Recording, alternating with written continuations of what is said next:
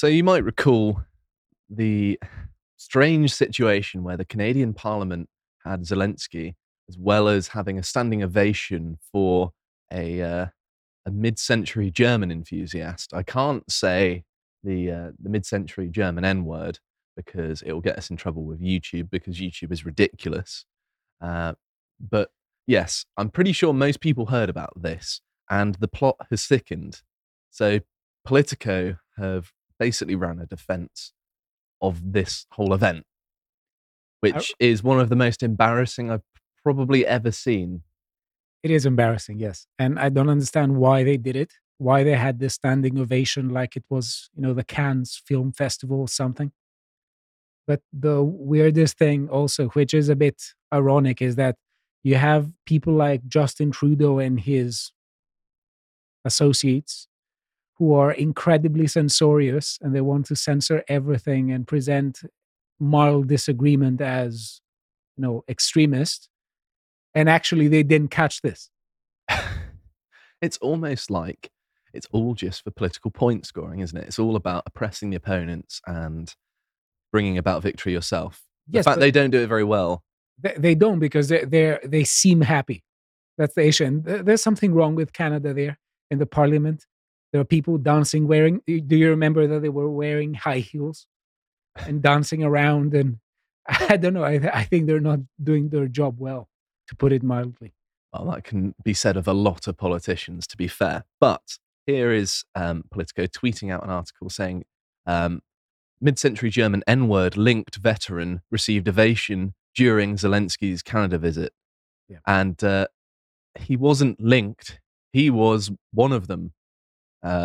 He was in the SS. Yeah. That's not linked. That's very much being a part of it. So let me just ask you, because I'm trying to understand what happened, as I'm sure most of us are trying to understand why this happened. Was there something? Was it something that they were completely unaware of? Was it something? Well, that, obviously, yeah. yeah. But yeah, that's I'm not really focusing on the event itself. It's more the weird media double standard here. Of course, we know it goes on, but this is like the gold standard of double standards, if you will, because Politico have been really sort of bending over backwards to play defense for the Canadian government. And this tweet got community noted, which is one of my favorite features on Twitter. It says Yaroslav Hunka was not just linked to the mid-century N-words. He was literally part of the German N-word military serving as Waffen-SS soldier. This group was declared a criminal organization by the International Military Tribunal in Nuremberg in 1946. So it's not like there was any. I want to understand what happened. Why would they do that? Because, I mean, of course, some of you on the comments will constantly say, okay, Stelios, we know how they do it. But what I want to say is that I try to understand if there was any kind of rationale in their minds. Like they would say something like, well, okay, he did some bad things when he was young, but They afterwards. just didn't know, I don't think. They just didn't know. I think it was just poor planning on their part. So, on the topic of World War II, me and Bo did a multi-part series, which is very, very good. And I very much enjoyed being a part of it. And I learned a lot. And this is all about Operation Market Garden, which is the Americans and the British parachuting in to the Netherlands and how it went, because it's a fascinating story. Lots of cases of heroism Yes. and survival and all that sort of thing. It's a very fascinating snapshot of World War II. So if you want to learn about that, and from the Allies' perspective as well, we're not Canadian. We don't look at it from the other side, right? Yeah, and I must say that I think that there's a movie about this called There is indeed. Bridge Too Far, which I think has the best cast ever for a movie. It has It's a great Sean film, Connery, yeah. Anthony Hopkins, Robert Redford, Dirk Bogarde. It's just all the best actors from a particular era are in that movie. But before you see the film, if you really want to appreciate it, you've got to watch this 4-part series. It's essential watching, really. But let's move back to this main offender. This is the article that has everyone abuzz, and this is Politico sort of talking about it. And it says, opinion: Canada's Yaroslav Hunka scandal demonstrates how, when history is complicated, it can be a gift to propagandists who exploit the appeal of simplicity. I Now mean, it's complicated.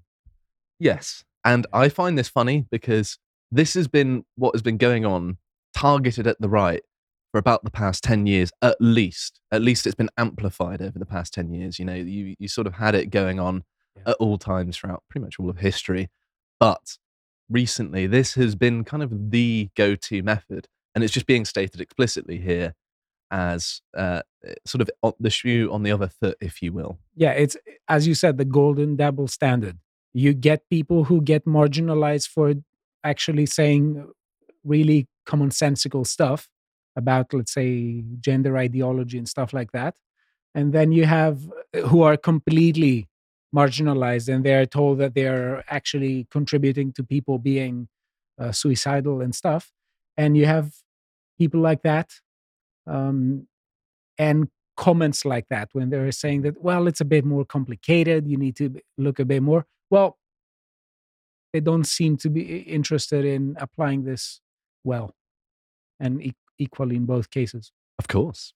So, Community Notes also targeted this one, saying um, SS member had to swear allegiance to German Charlie Chaplin and the N word regime, which would necessarily make them N words. This is what YouTube has made me do, by the way. I don't want to have to resort to this. I'd rather just call them by their name. Yeah. But we will get in trouble, and it's annoying. Yeah. So let's have a look at the article itself.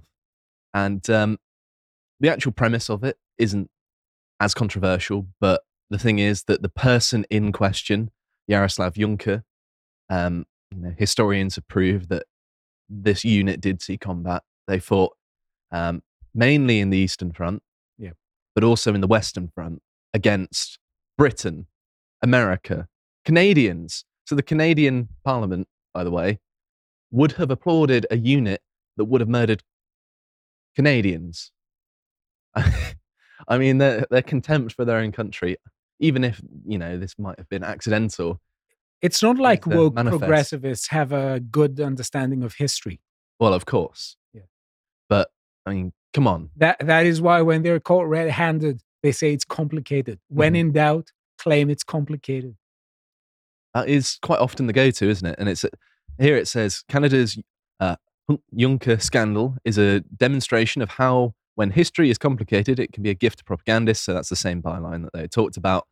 But it goes on and on about how, just because, a Ukrainian joined the mid-century Germans doesn't mean they necessarily supported them. But there's also the fact that it's the SS. It's not like they joined the Wehrmacht.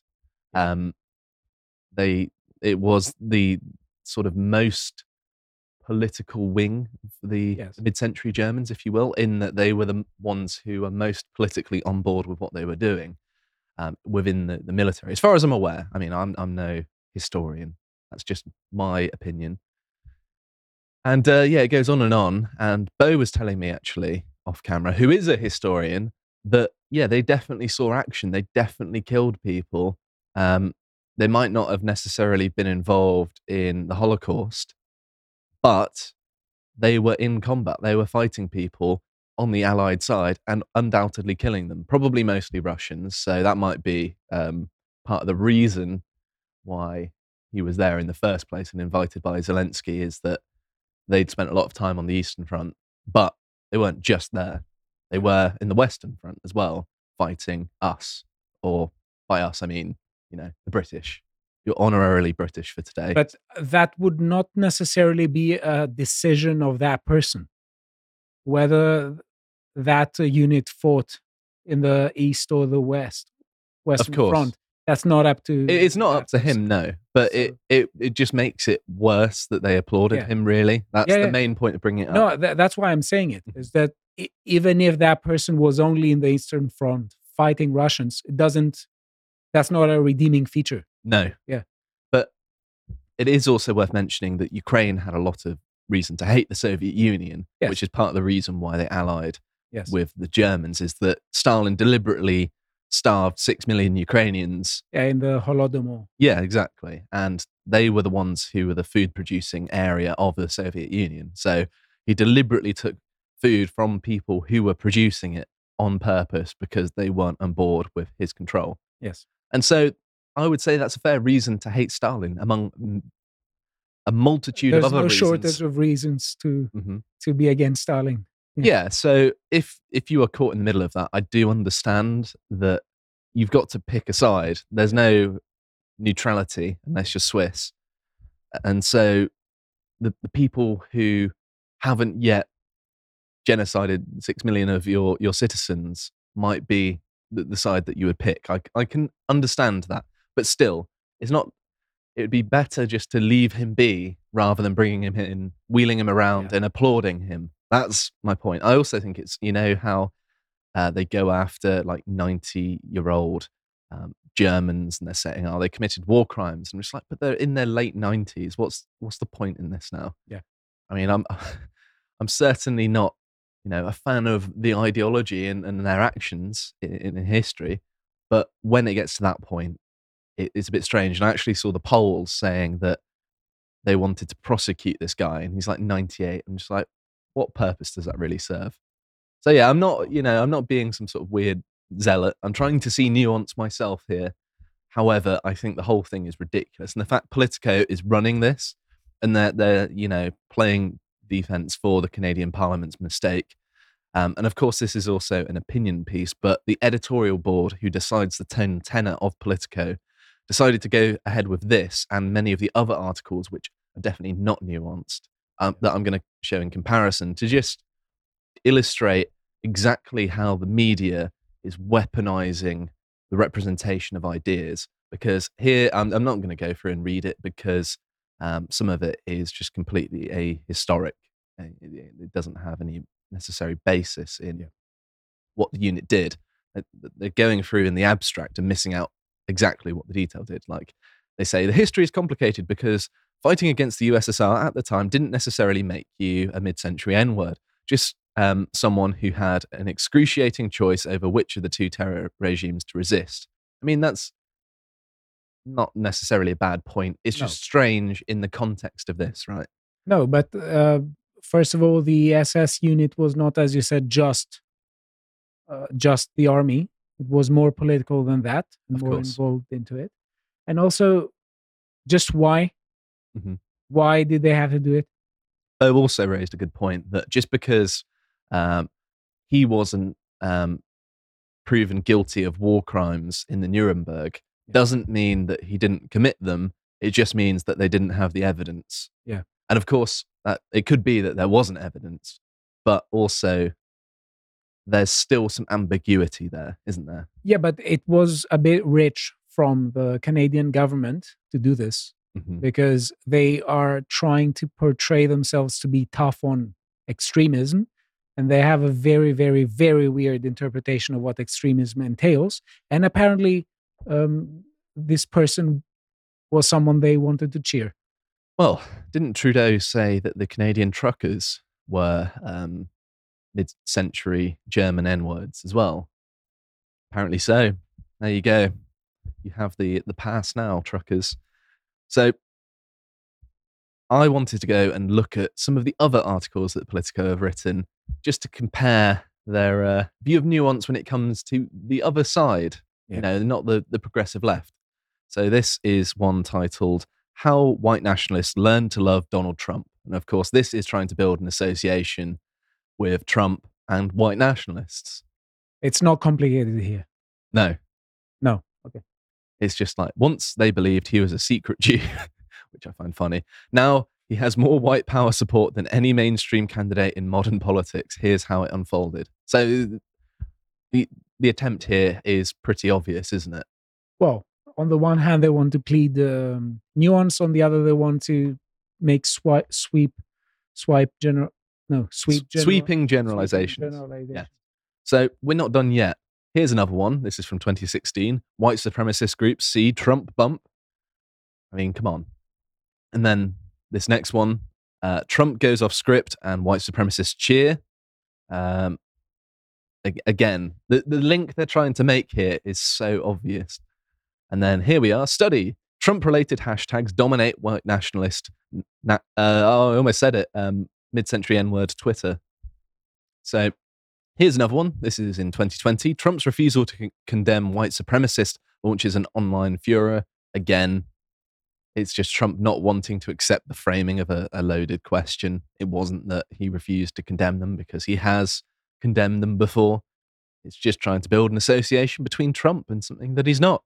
And finally, this is the last one I was able to spot. This is from 2016 again. This one actually took me by surprise. This is by Michael Lind, so well done for injecting a little bit of reason into Politico. Quit comparing Trump to the mid-century German mustache man. So yes, this is my attempt at showing that they weren't always smearing. There were some articles here. I think there's the tendency for commentators on the right to cherry pick articles and say, look at everything bad they've said, and then they miss out sometimes when there's nuance. And I'm not, saying Politico's good in any way. I think they're terrible, but I wouldn't be doing my job properly if I didn't give you a fair representation of what they've done.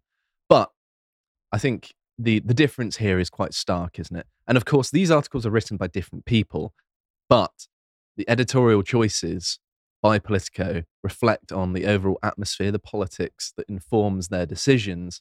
And it's very clear that there's an uneven call for nuance here, isn't there? Yeah. I think that's self-evident from a lot of the articles I've shown here. And that was my main point, really, to highlight just how these media companies will call for nuance when it suits them. But when they're trying to crush their enemies, they're more than happy to overlook details. And I wanted to call this to your attention because this is an excellent example. If you want to prove this to someone, like someone in everyday life who doesn't necessarily follow politics, you want to prove to them that the media is lying to them. Show them the difference between how they reported there and all of this. And, anyone with a half-functioning brain will be able to tell. If you appreciated that segment from the podcast of the Lotus Eaters, you can go to lotuseaters.com to get access to all the premium content that's on the site, such as the Lads Hours, this one on Le Reddit question. If you'd like to find out what else is being put out, you can follow on Getter at lotuseaters_com on Getter. Thank you and goodbye.